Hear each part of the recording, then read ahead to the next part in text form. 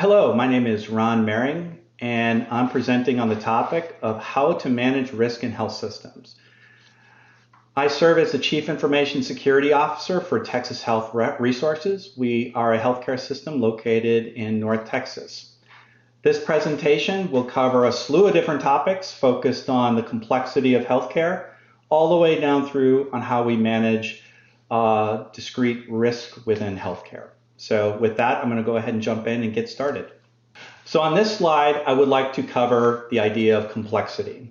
On the picture on the right-hand side, what you see is a lot of train tracks, wires, a lot of things going on in that slide, in that picture. This is very much the way you might see a healthcare delivery system. And in the following slide, I'm going to cover that complexity, that organizational complexity. The big takeaway here, what I'd like for you to take away from that slide, is healthcare organizations are not necessarily what you might think they are. They're not one hospital, they're not one clinic, it's not one surgery center. It's a slew of different legal entities, different people coming together to deliver healthcare delivery services. It's very complex, and the healthcare delivery system cybersecurity program in many ways has to figure out how to weed its way through that complexity to protect data and safety. So as I alluded to, healthcare delivery systems are very complex. And there's two words here, the idea of shared risk inside of this first paragraph on the top. All of these entities, these things on the bottom of the slide, all of these different entities, these relationships, it's all based on shared risk. In other words, Entity A is going to interact with entity B, and there's an implied trust between those entities. That brings around risk, shared risk. And cybersecurity, in many ways, has to recognize that relationship. The ecosystem of healthcare is comprised of wholly owned companies, entities, joint ventures, partnerships, and affiliations. There's also a thing called the entity-entity relationship, which I've alluded to, and also the identity-to-entity relationship or interaction. Let's go back down to the bottom in this picture in the slide, and what you see is a slew of different entity types: hospitals, physician groups, surgery centers, hospice, virtual care hospitals. And on the bottom, you see identities. You see independent physicians, employed physicians, allied staff, contracted clinical services employees, and vendors. These identities, these people interact with all of those entity types I have that are sitting on top of them. The holding company, the integrated delivery system, is actually consuming all of these entity types and all of these people in delivering the service of healthcare to patients. And that's what makes it complex, because it's not just one hospital, as I said, and it's not one practice. It's all these component parts coming together to deliver healthcare. In addition to that, all of these relationships are heavily influenced by federal and state laws. These regulations influence the way care is provisioned and the way the interrelationships, way a physician can work within a hospital, and the way a hospital can work with a physician, the way the holding company, the integrated delivery system, can relate to physicians. And there's structures around that, about how a company is, how they manage and work with physicians. There's whole regulations around that.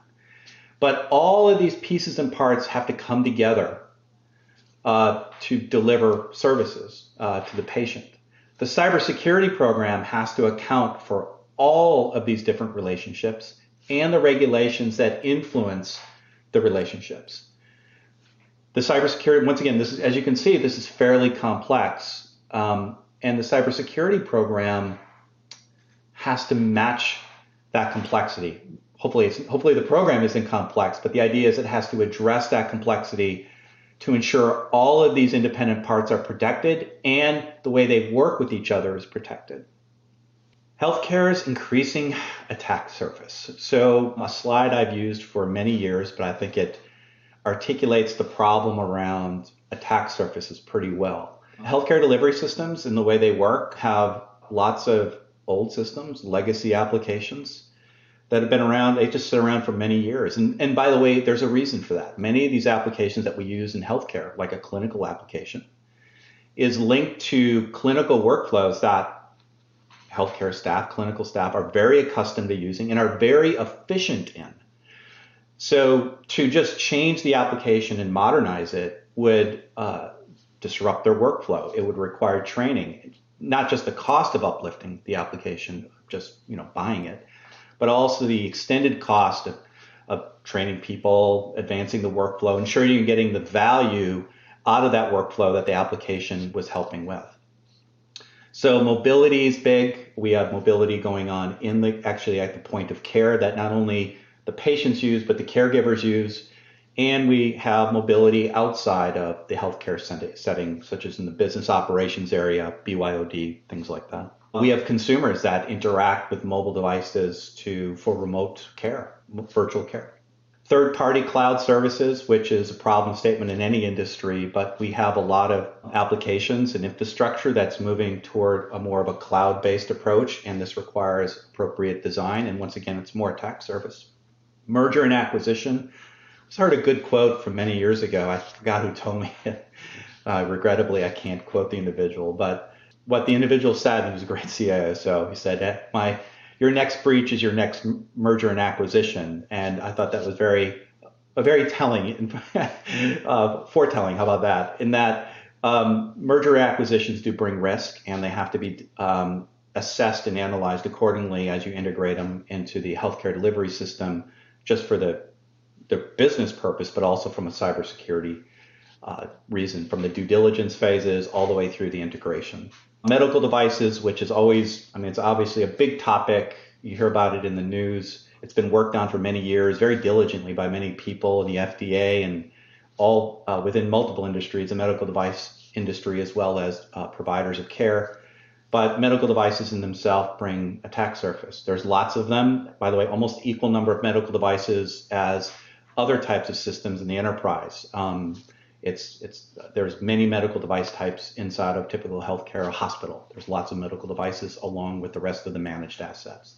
There's data proliferation. We have data not only that proliferates within the healthcare system, but it extends outward to many people, because lots of people need this healthcare data to support the provisioning of care. It goes out to billers and insurance companies and data analytics firms, population health firms. It goes to lots of different organization types to help manage care. So proliferation, data, lots of data going to lots of different places to take care of the patient, more exposure and more attack surface. Internet of Things, just a lot of different device types coming in, old and new, the ones that have been around for a while and that are being connected to the internet, such as like a building control system, or things that might be a consumer-based device that's now interacting with the health records, and so they can get their latest lab results. So lots of Internet of Things.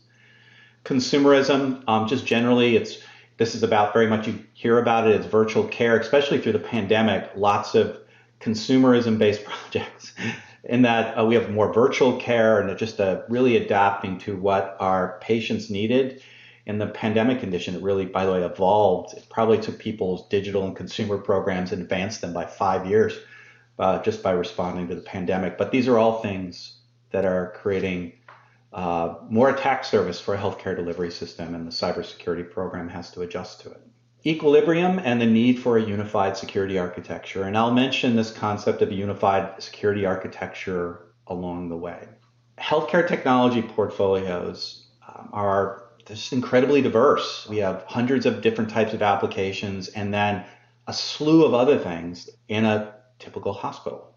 So what you see on the right-hand side is I just wrote down, I just sat down and just started writing down systems. And this is not all inclusive of everything, for sure. What you see here is everything from core infrastructure to radiology services and tube systems. And by the way, if you don't know what a tube system is, they're actually put in when you install a hospital, by the way. They're tubing in the walls of a hospital where you send lab specimens to the lab through a pneumatic tube system. And it's been around forever. But you have elevator control systems, which I mentioned before. These systems are built when the hospital's built. So the systems that support those things can be equally as old. And you have cath labs and MRI systems and physical security systems, surgical robots, and the list goes on. I'm not going to go through all of these, but you can kind of get the idea that it's a very diverse set of systems. And the takeaway here, it's about what I call equilibrium. In other words, when you're doing cybersecurity design, and you can't look at one of these items and say, I'm going to do security there. Everything is kind of in balance because they're all interconnected. When we design, and I'm going to talk more about this as we go along, when we design, we look at the whole system as in totality when we're designing controls. And it has to do about cascade and benefit. And here's what I'm going to get at. Here's what I'm going to kind of cover here real quick is that let's say I'm going to protect a managed computer, a laptop. That's great. But when I do that, if I look at a threat model and say let's say I have weak medical devices, by me protecting the managed computer, the laptop that's let's say inside of the hospital, I get the medical device gets that benefit of that protection at some level. That doesn't mean we've corrected the problems with the medical device that might have a weak system. It might be missing patches, or it might just be old. So, by doing these incremental changes to the architecture within the cybersecurity architecture, other platforms in the ecosystem get the benefit.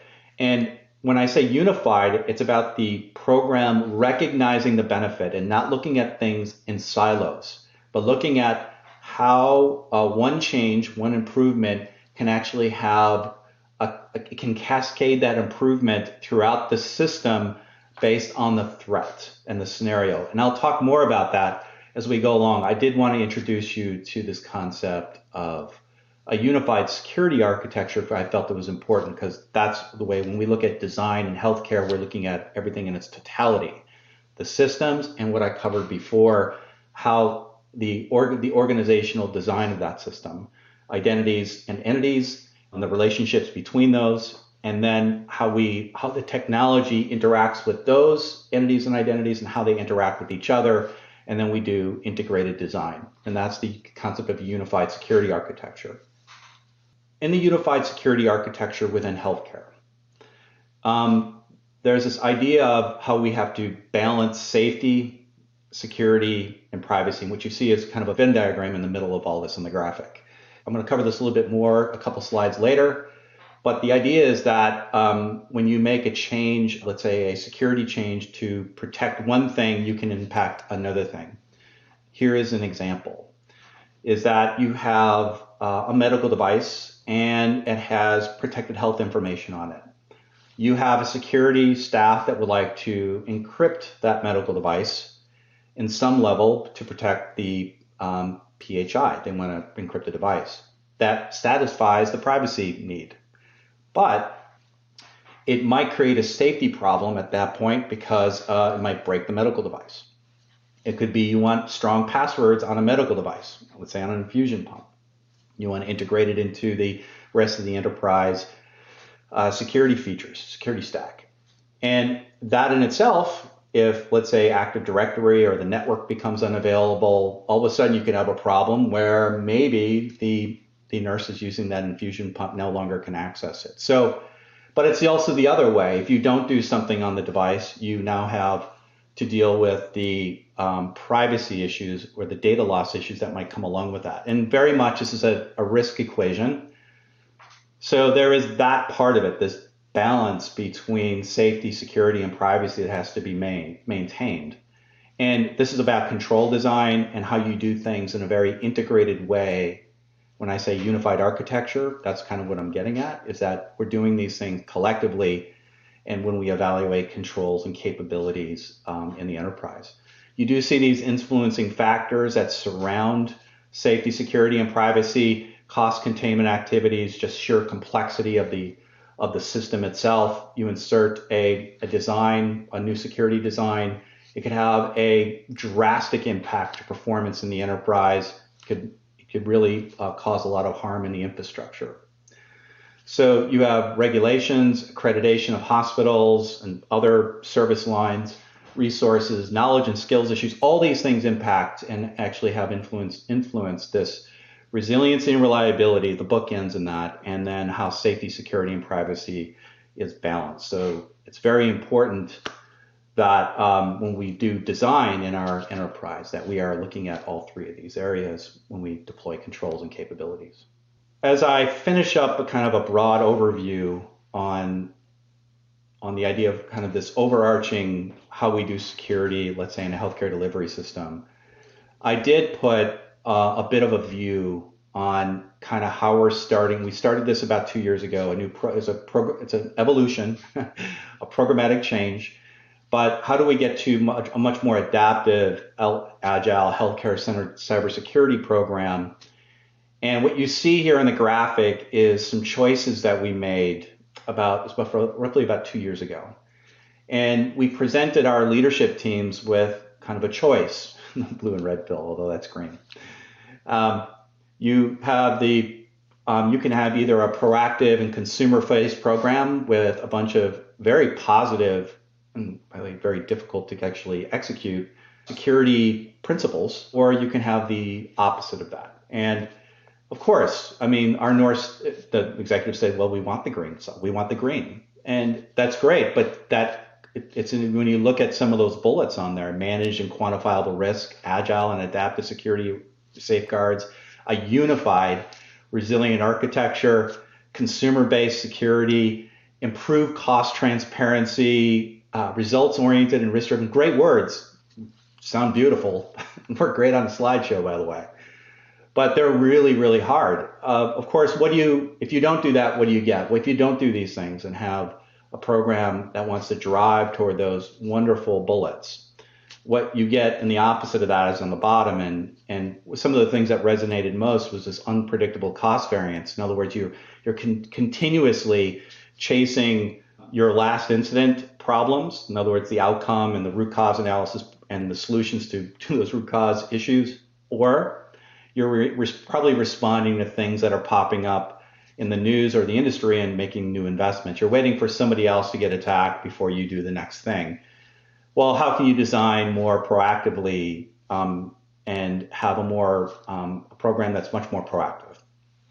And so that was really our principles, and our executive leadership team agreed on those things, and we started on that journey. I only put this up here because I'm going to come back to it a little bit later on how we do that. And how we're kind of getting there. It's about a 5-year plan, by the way. So it's very long and hard to do. And if anybody else is on this journey, probably understands how difficult those principles are.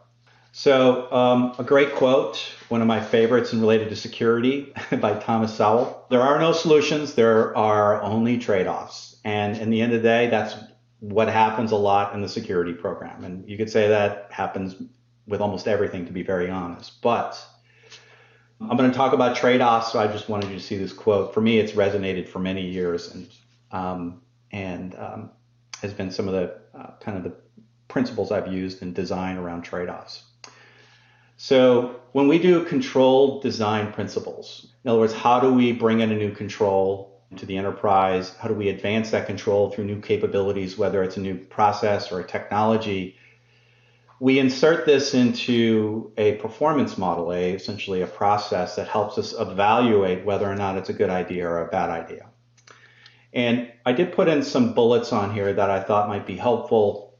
Once again, I'm not doing anything here I don't think is unique. These are all things that are done in many different industries. I'm just putting a little bit of a healthcare flair on it. So expected risk reduction benefit, in other words, if you're going to do something, what is the true benefit you're going to gain? And can you actually put a little bit of math to that, or put it in terms that actually you can measure and say, yes, we are getting a benefit? If you're going to spend $1 million on an anti-phishing platform, let's say, not that those cost that much, what in return is the benefit you're going to gain out of that? Now, I'm not saying you have to do full quantified assessment, but you should have a way of measuring that, and we do that. We do have some measures we use to say how much benefit we think we're going to get. cost and complexity come into play pretty quickly, especially on new solutions. Number one, I already talked about complexity of the ecosystem in general, the technology, the applications, the infrastructure, as well as the organizational design. A security control can influence all of those things pretty quickly in great ways and also really bad ways. And that has a lot to do with the complexity of the organization. When you deploy something, sometimes you don't find out about that complexity until it rears its head. You deploy a new authentication method and you realize now that some parts of the EHR or radiology systems or lab systems or multi-factor inside of a particular system, something isn't working right anymore.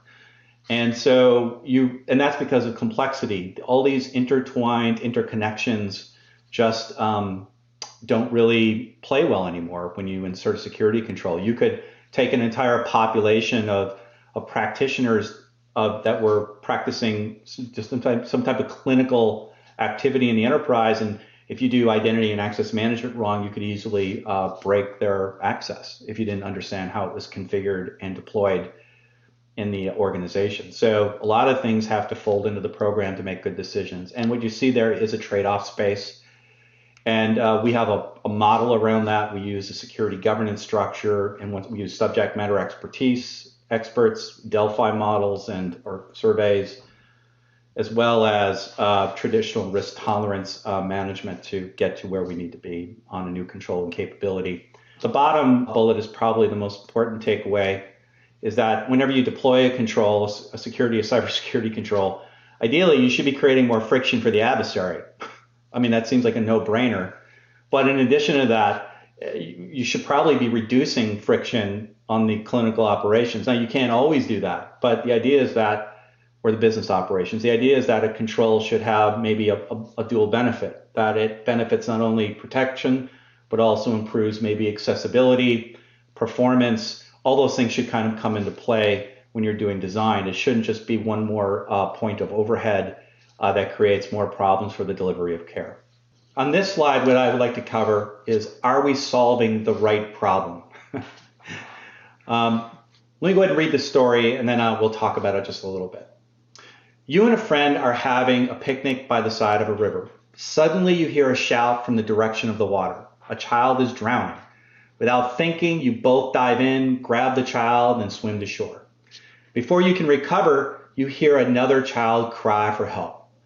You and your friend jump back in the river to rescue her as well. Then another struggling child drifts by into sight, and another, and another. The two of you can barely keep up. Suddenly you see your friend wading out of the water, seeming to leave you alone. You ask, "Where are you going?" You demand. Your friend answers, "I'm going upstream to tackle the guy who's throwing all of these kids in the water." I hope that story is impactful to you as it was for me when I read it. Because in cybersecurity, in many cases, we try and solve for the wrong problems. We react to what's happening right now, what's right in front of us, and it's very difficult for us to take the next step to solve the real problem. So how do we tackle that in our healthcare delivery system? I'm going to talk a little bit about epidemiology. I'm not going to dive in real deep, but we use the principles of epidemiology. Why? We're a healthcare delivery system, and it makes sense because epidemiology is it's a great profession. And by the way, the techniques apply well into the realm of cybersecurity.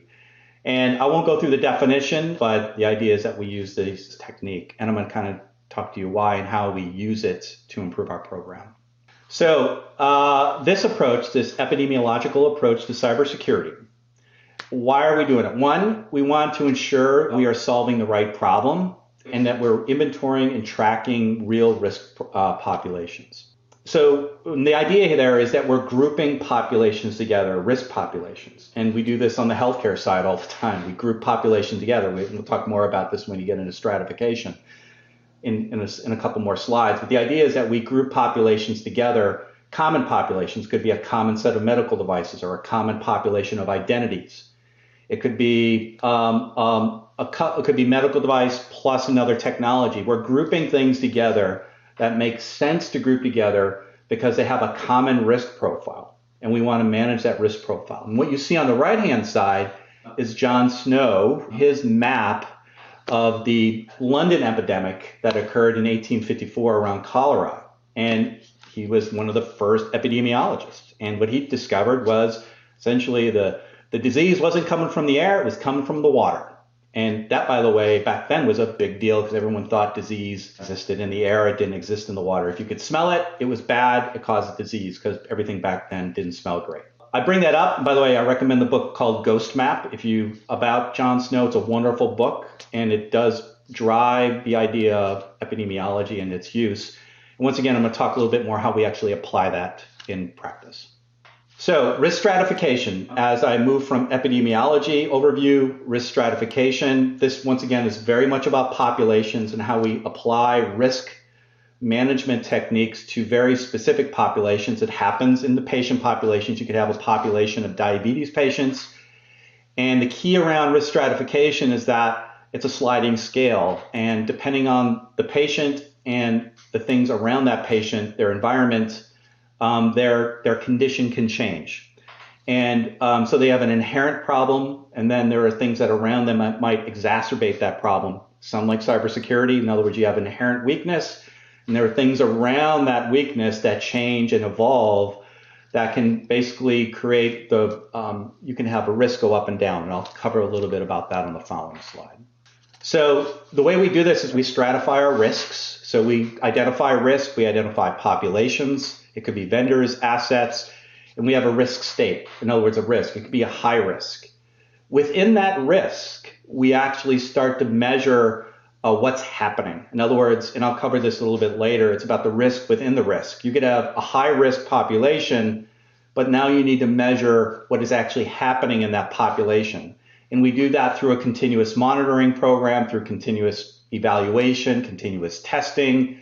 And the idea is we want to continually measure what is happening in that specific population, that at-risk, that high-risk population. So that's the idea behind it. It's about continuous measurement. And then we're also consuming outcomes and incidents. In other words, as each incident is generated in that population, each bad outcome, it could be an audit, an assessment, all these things are influencing the status of that population. And it allows us once to get more granular in what is going on. Otherwise, you end up sitting with a risk, kind of a bubble chart, a stoplight chart that says high risk, but you don't really know what's happening within that high risk. What is actually going on? Has the threats changed and evolved? And it's not about saying now I have a super high risk. It's about saying that within that high risk, I need to stratify it. In other words, you could have high risk and it be healthy. In other words, it's a managed high risk. Diabetes is like that. You could have a very significant case of diabetes, but if you manage it effectively, it could sit in the boundary of at risk and healthy and not be at the chronic state. And that's about how you apply measures to improve the health of that patient, but in this case, how we handle weakness in the enterprise. And as I said before, healthcare delivery systems are very complex, and there is weakness just inherent in the complexity of the enterprise that is very difficult to get rid of. So this is about how do you deal with it. Here's an example risk, and it's hard for me to kind of just throw a bunch of examples in here because it's only 50 minutes. I could sit here and just talk about population management around cybersecurity for a few hours. So I'm kind of giving you a very summarized view. But the idea is that here's a slew of medical devices, right? And what I did is I put on the right, and this is all fictional data, by the way. There's a grouping, a population. In this case, let's say it's one manufacturer. It's 3 device types underneath that manufacturer. This has 3 system owners. We have 3 different people that own these assets. It's across 10 different hospitals. It accounts for 4 departments across those hospitals. And within there, we're talking about total population of roughly 300 assets. All right. So what you see in the middle of all this is a blocking. Essentially, you have a population of those 300 assets where there are changes have occurred. And it could have been based on these are sitting around and they're not patched, or they're in a particular part of the environment that isn't protected real well. We had environmental changes, or maybe they went from These are critical care devices. So maybe it went from where the device was being used in one department and now it's being used in the ICU. The idea is that you want to account for changes that are occurring that say now we have a bigger problem. And this is about measuring when those changes occur. It's already set for high risk. We know this whole entire population is a high risk. This is about measuring risk within the risk. And so that allows leaders to understand, oh my goodness, we actually have a subset of the population that really needs to have some targeted improvements or compensation placed around it. But so how does this apply, these populations, right? What does this look like if we go back up to a higher level? That is a very kind of tactical, operational level of execution and how we're grouping logically and managing these discrete populations of assets or identities or applications, data, vendors. At a higher level, we do use traditional control frameworks and traditional methods of applying risk management. So we have threat scenarios, threat management, and we have fully adopted the MITRE ATT&CK framework. It's integrated within our security program throughout, whether it's protection, detection, and response. It's traceable. We use the healthcare industry cybersecurity practices called the HICP, and that's sponsored by, it's an industry consensus set of controls that are very healthcare centered. They're based on hospital size, things like that. And that's all integrated within the NIST CSF, which I'm sure many of you all are familiar with. But so we use a traditional model of control management and fully integrated. We also have fully integrated policies and our internal policies, standards, cybersecurity capability inventories, and all these things and tailored controls. These things all are emanating from the higher level standards, and they get integrated into what we call our enterprise risk domains. This is at a high level, so this is how we approach it at the enterprise level, at the enterprise risk level. These are the domains that we see. And what you see on the left is more of an operational view where you see distinct populations. That's how we manage the risk operationally. Up at the top, you see these risk domains. That's how we depict specific risk in each one of these domains at the enterprise level. So at the executive level, they would essentially see enterprise system risk, medical device and IoT risk, consumer risk, things like that. At the operational level, where things are being worked on every day, they're seeing distinct populations such as the EHR or infusion pumps or a patient portal or a specific vendor or a specific joint venture entity. So there's things that are happening at different levels, but the key is that you're targeting control tailoring and the execution of those capabilities in each one of these domains. They're unique enough, by the way, that these domains are unique enough that we have very specific tailored controls and how we handle these areas. That's the reason why we've broken them out like this. So I can't talk through all this because we are talking about population management, whether it's epidemiology, risk stratification, risk domains, control domains. Under what intertwines and flows through all of this is the idea of a high reliability organizational principles. And that's something we do in healthcare delivery. It's the way our clinical operations work in the healthcare setting. Nurses, doctors, they all use high reliability principles. Well, we've adopted those fully in our area.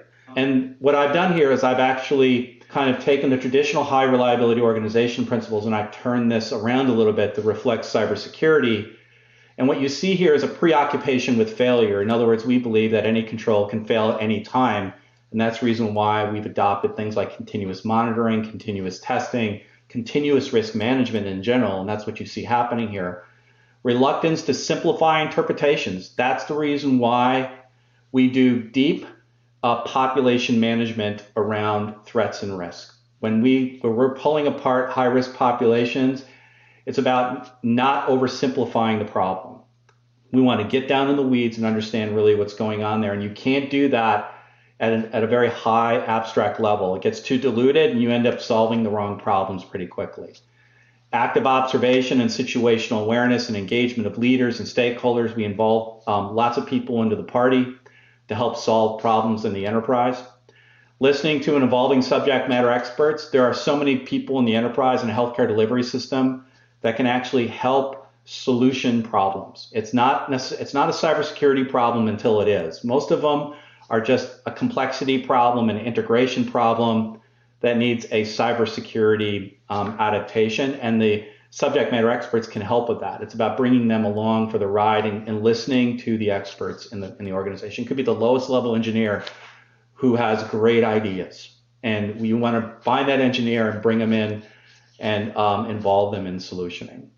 The creation of transparency, trust, and accountability. This is very much about ensuring that anybody who looks at the program can understand it and feels like they can trust what's happening there and the rules and the standards and the things that the program wants to do, and feel accountable to execute the rules within that program independently of somebody running around saying, be accountable.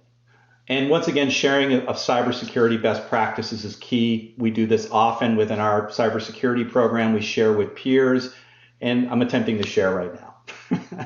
High reliability, control analysis, and effectiveness. This is kind of how the work is getting done. When I talked about epidemiology, which is all great words, risk stratification, I talked about controls and high reliability, but what does that mean in practice? So what I took as a part of our workflow, and I thought I'd just walk you through this just a little bit. So on the left-hand side, what you see is what we call outcomes.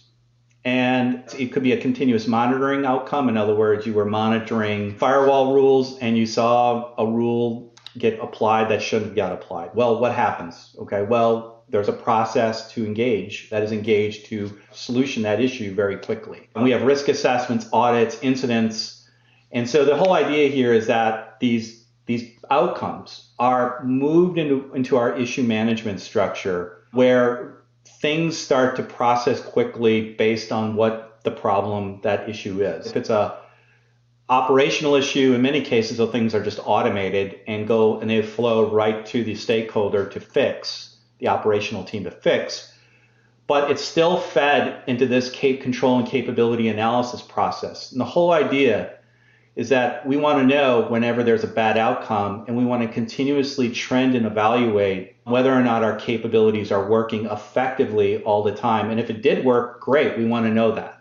If it didn't work, we want to know that as well. And a great example I tell the team is, think about anti-phishing. You have a variance in anti-phishing programs. You have technologies and there's a variability in how effective they are. You do have phishing emails that manage to weed their way through anti-phishing technologies. Well, we want to know what those rates are and to track those things to ensure that all the extended protections that come along with an anti-phishing program are working well also. And that could be the training program, that could be the anti-malware program, of course, just the general anti-phishing, just protecting email. But you want to know where the breakage is along the way and what worked and what doesn't work, and then trend that. And then get deep in the trending to figure out where is that trend emanating from. Is it because it's coming from a trusted third party and those things just happen to work their way through our system because the anti-phishing technology isn't great at looking at third party vendors because they feel like all that email is normal and trusted. So it's very much about getting into deepness. And look, if you involve the quality control programs, you can see very much that capabilities are inventoried. You do a root cause analysis, and then we're updating our control effectiveness ratings. And I'm going to get into that in just a moment. But what you see around here is how communication and notices go out. If we had capability and control failures, those actually get noted. We actually notify different teams that we've had a failure or an effectiveness decline in a particular control area, so they're aware of that. That could very well result in what we call remediation activities and what ends up onto our remediation ledger, which documents all the fixes that are going on. Doesn't matter if it's an operational task or a project. But the idea is this ledger is inventorying and saying, hey, what work is in progress, what's been fixed, just like a financial ledger. Essentially, it's a journal entry of remediation actions. But what you see here in the takeaway on this is depth. And because in healthcare, as I alluded to at the start of this, it's very much about bringing lots of data to reduce complexity. If we didn't do this, and we've not done this in the past, this is relatively new evolution we're going through to really get to really create a really a good quality management practice, is that we would start solving the same problems in the same way, the hammer nail analogy, right? That problem, I have a hammer, and all problems are a nail, and it becomes that way eventually. So this is about getting past that and realizing that you might have to apply specific techniques to problems. All right, just a little bit more, and this is about control effectiveness in general and risk management. I talked a little bit about the workflow, how we bring in data, it's analyzed by people, and there is some automation that we do within those tasks, as I mentioned before on the previous slide. But what you see here on this slide is some of the stuff I'm repeating a little bit, is that we have a unified security architecture, at least that's what we're building towards. We have controls and capabilities as a part of that architecture. We're monitoring those activities or those capabilities and controls continuously. We want to know if they're effective or not. We do have 3 points that drive effectiveness. It's control maturity, control coverage, in other words, how robust is the actual control across the enterprise or within a system itself, and then inherent effectiveness. So in other words, just at the core of the control, how effective it is, it's more or less the starting point of any control. But we do have control maturity and control coverage.